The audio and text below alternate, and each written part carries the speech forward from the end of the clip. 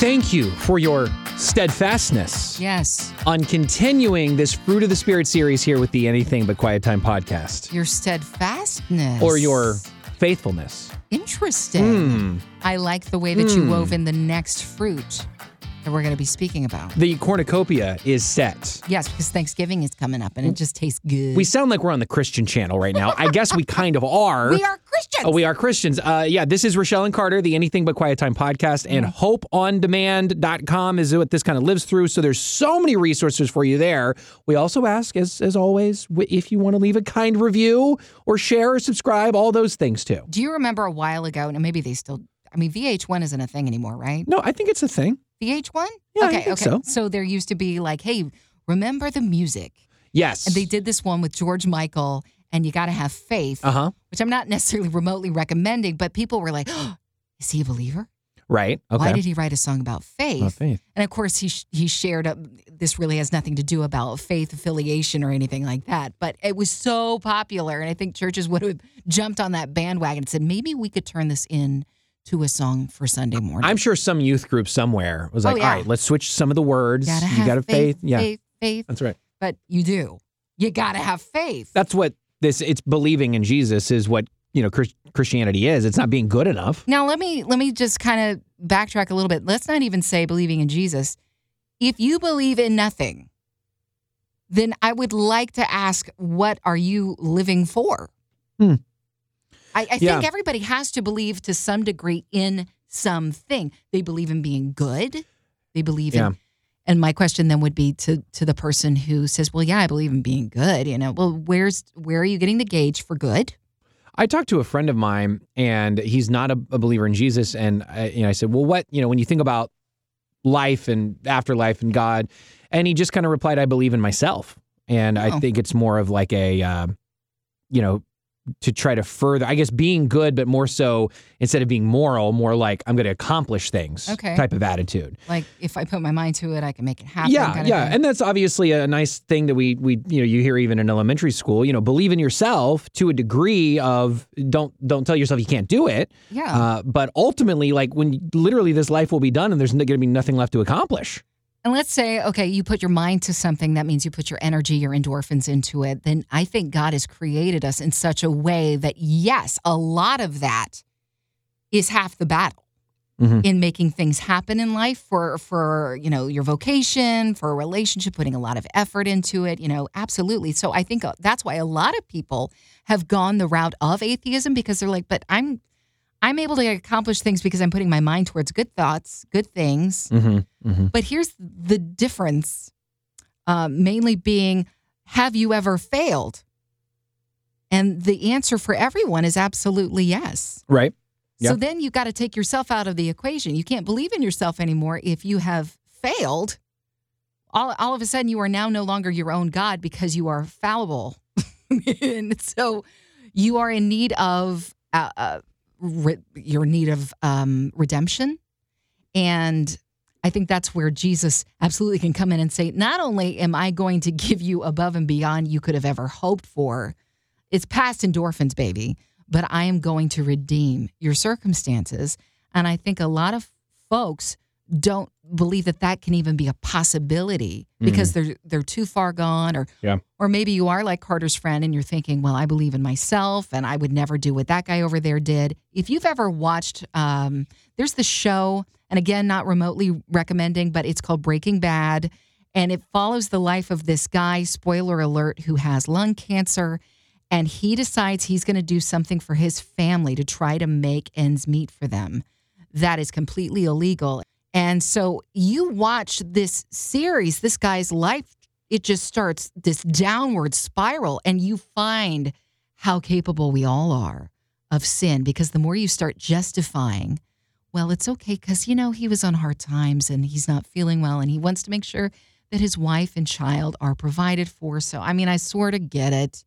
You start making these little justifications, suddenly find yourself down that downward spiral with him. We are all capable of the absolute worst. Of what has been done on death row, we are all capable. It's kind of funny. You hear the word monster. Yeah. Well, I'm not a monster, or that person on death row is a monster.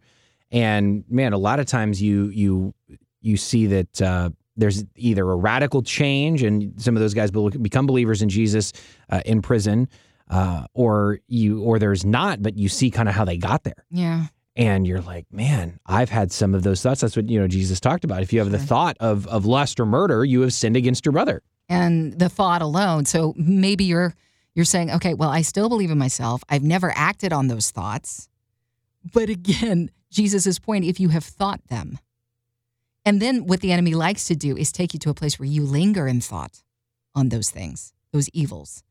And then you start to question, what is this all about? You may even question your marriage.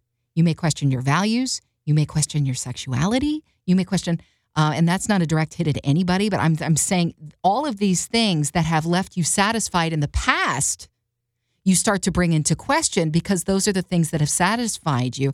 When Jesus says, I am the only thing that can truly bring satisfaction. And so to recognize the sin of myself, that I need to have a belief system, something stronger than myself, my foundation must be in the one who is the rock. So that's the faith. Yes. But today's fruit of the Spirit, which is in Galatians 5, 22 and 23, we've been going through that, and you're smack dab and right in the middle, kind of just past the middle of the series. You can catch up on the last 3 episodes. There's 2 more to go. And so this is faithfulness. Yeah, but it comes from faith. Okay, so to kind of get into what this exactly is. Faithfulness is someone who, if you're faithful, you're reliable. Yeah, okay. You're dependable.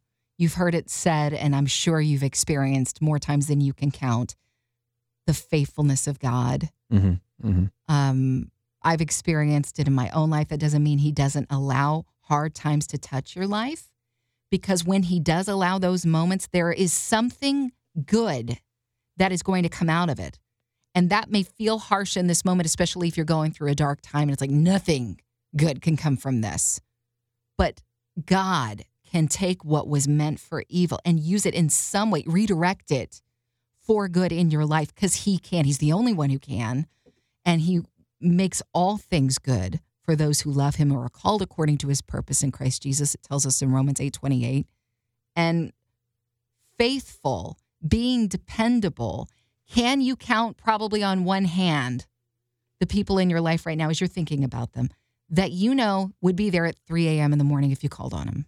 On one hand, Yeah. probably around that. Yeah. I mean, some people would say, I remember my husband shocking me, Carter, and maybe you feel this way too.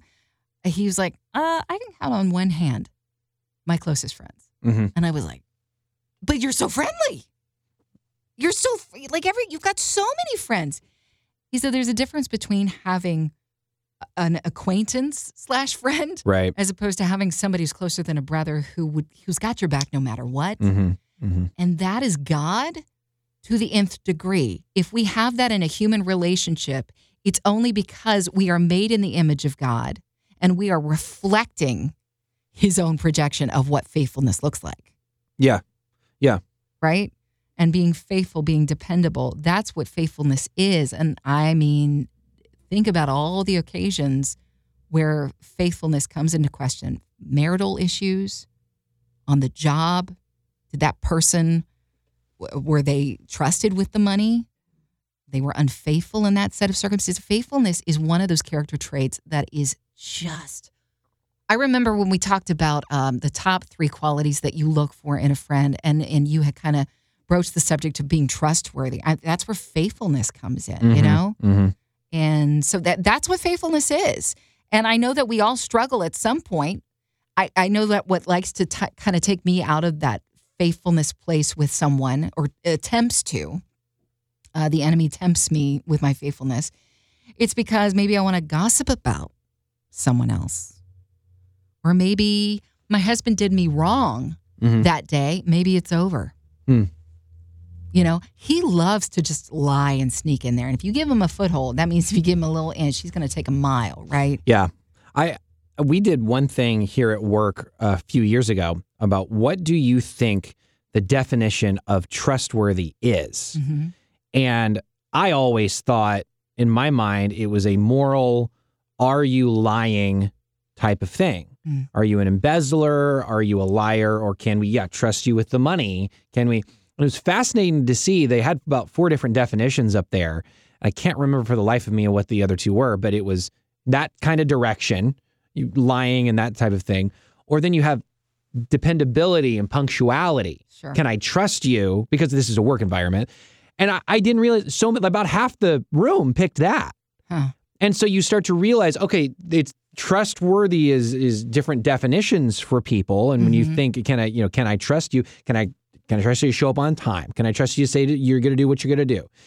And I think when I hear about faithfulness, I'm looking here, we've mentioned the last couple of weeks about gotquestions.org, and it talks about faithfulness is steadfastness, constancy, or allegiance. And the fact of what I think of, because where we've been in 2020, I've been a little bit apathetic lately. Okay. I feel like in some parts of me, I feel like I would be okay if it was just me, but I can't get, sometimes the people around me, like for example, the friend I mentioned, it's like, told him about God, he's not doing anything. So it starts to make me apathetic. And so then I don't not believe in God or anything like that, but I just start to go, you know what, I'm just going to live life then, because it's so hard and apathetic, and I can't even go see people right now safely. There's all these barriers, and you get on a Zoom, and there's connection issues. Huh? You broke up. Huh? You know what? Never mind. I'm going to go home and watch TV. Yeah. That's sincerely how I feel right now. And this is a great reminder, because the verse that popped into mind, it only would have had to been God.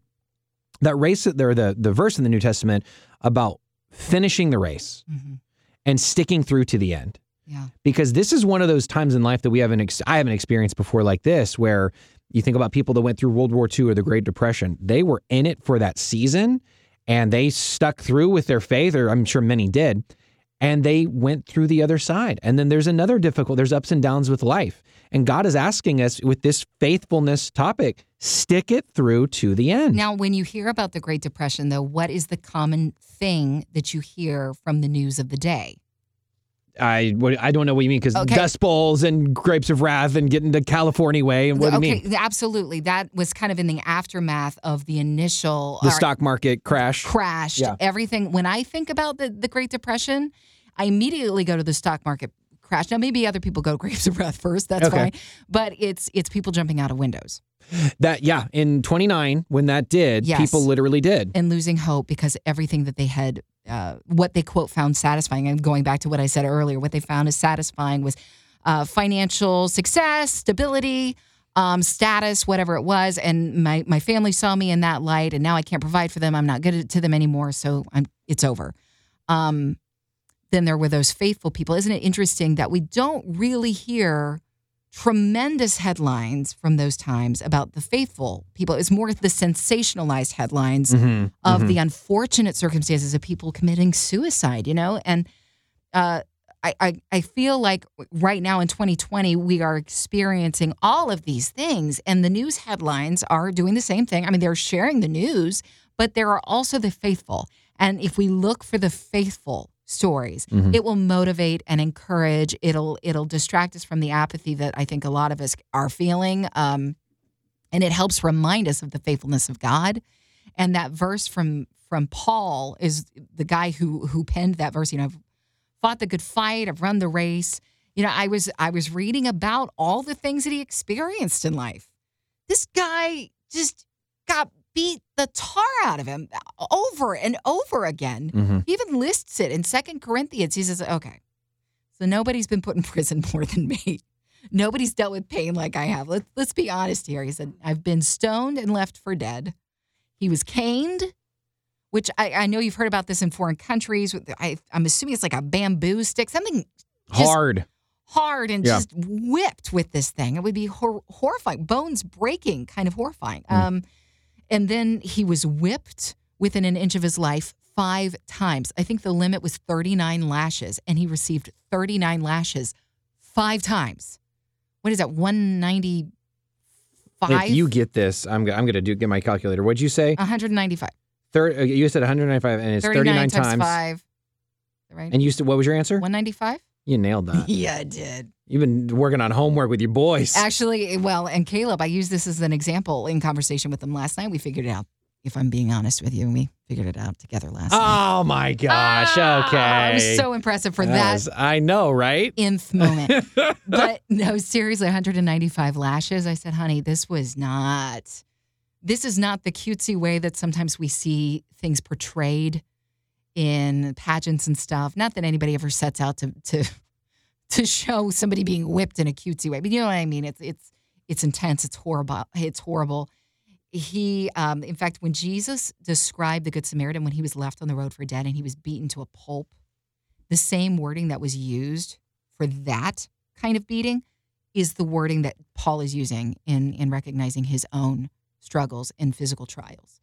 So he shipwrecked, imprisoned, people on his side, people against his side, the attempts on his life all the time.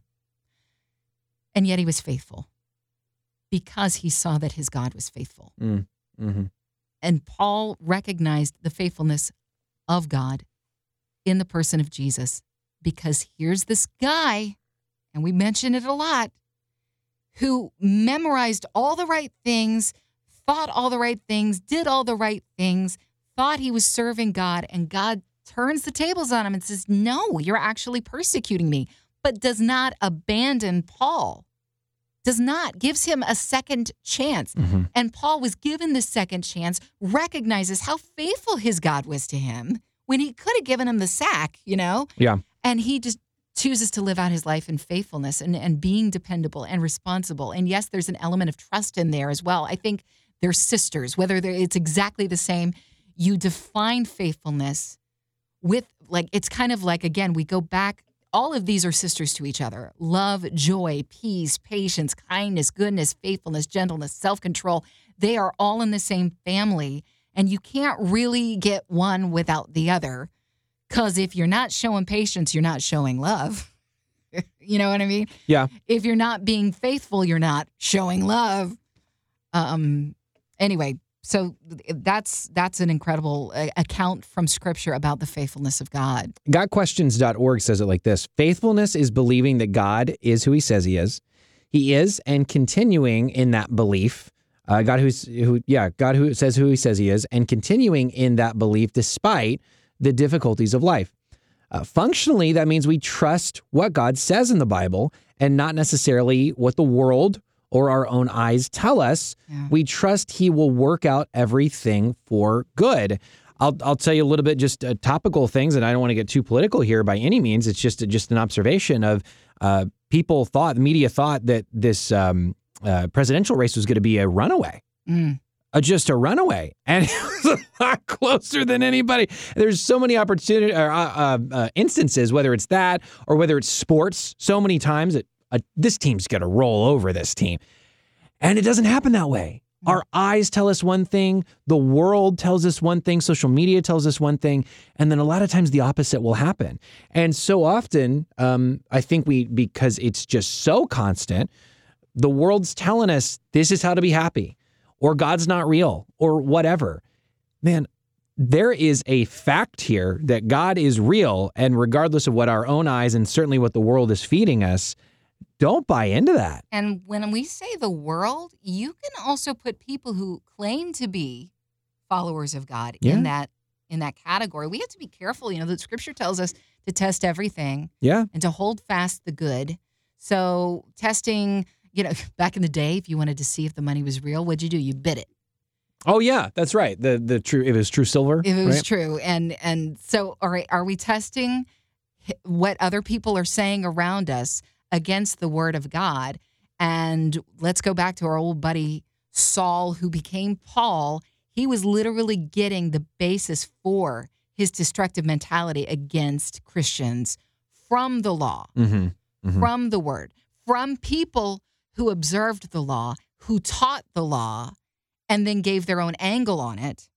And he was learning from them and gleaning from them. And so it's you can hear from a zillion people about a matter. If we want to go back, let's go back to the election thing, and we'll stay away from nominees and stuff. But it's interesting that we listen to other people in our lives. Well, who are you voting for? Who are you voting for? And whether we know it or not, that does influence us. It impacts us in some way. Yeah, that's true. And am I working on my own to evaluate the situation between God and myself, educating myself, as opposed to getting somebody else's? I read my devotional books and I really do enjoy them. But again, it always has to go back to the Word of God because man interprets what he's gleaning from the Word of God and he writes it down. I love Oswald Chambers. He's incredible. I mean, there's so many amazing authors out there who share daily devotionals. But always, don't just take somebody else's word for it. God, I want to take your word for it. Yeah. It reminds me of reading Rainbow. Reading Rainbow. Don't take my word for it. And then we go and explore the book. Yeah. Reading Rainbow. So we have two more. Yep. We have two that I think are so big in today's culture. Well, really, they're not big. We need these. And it's gentleness and self-control. Yes. Interpreted meekness and temperance. Yeah. Just think about social media for a second. Do you see much of that? I got one last story. It happened last night. Caleb and I are doing homework, and we've got the big project on the floor, and we're gluing things on last minute, Carter, and it's a late evening. We all can identify, even from our own childhoods, those late evenings and doing projects. And yeah, by the way, I remember it being 11:45 at night, at some of my projects. Oh, yeah? And thinking, if the teacher knew I was up this late, surely she'd be like, no, you're good. Just don't do that. I think the teacher would say, welcome to my world. That's what the teacher would say. So we're working on this project late, and we gather up the supplies, and I was like, all right, Caleb, you go on to bed, and I'll pick up the stuff and put it over there. And I'm no sooner out of the room, I hear this crash. I'm like, what did they do? Are my boys playing football in the house? It is bedtime. And I come out in a huff ready to do business and tell them what for. And I realize, no, my children are in their rooms the way they're supposed to be. The light fixture, this heavy, I think it's like metal and it's thick glass light fixture that's fixed to the ceiling right over the place where we had been working on this project for an hour or so, had come crashing down. It fell right where you had been? Where we were with the project. Oh, my. And I think about, in that moment, I started thanking God. I called Caleb and I was like, look at what just happened. Yeah. We could have been in the proximity of this thing. One of us could have gotten hit. What if our dogs had been out? What if? How many times that God has protected us in his faithfulness that we're not even aware of. Yes, he's allowed things to touch my life that I would probably resist him on. I was like, no, I don't want that. But God protected us in that moment. And it clued me in again as to the faithfulness of who he is, that I can depend on him and his timing. Last night was not my time for my ticket to go home. Yeah. You know? He is a faithful God. Glad you're here. Me too. Did you make how many people does it take to change a light bulb joke right after? I am so grateful I'm sorry. for the sense of humor. You insensitive.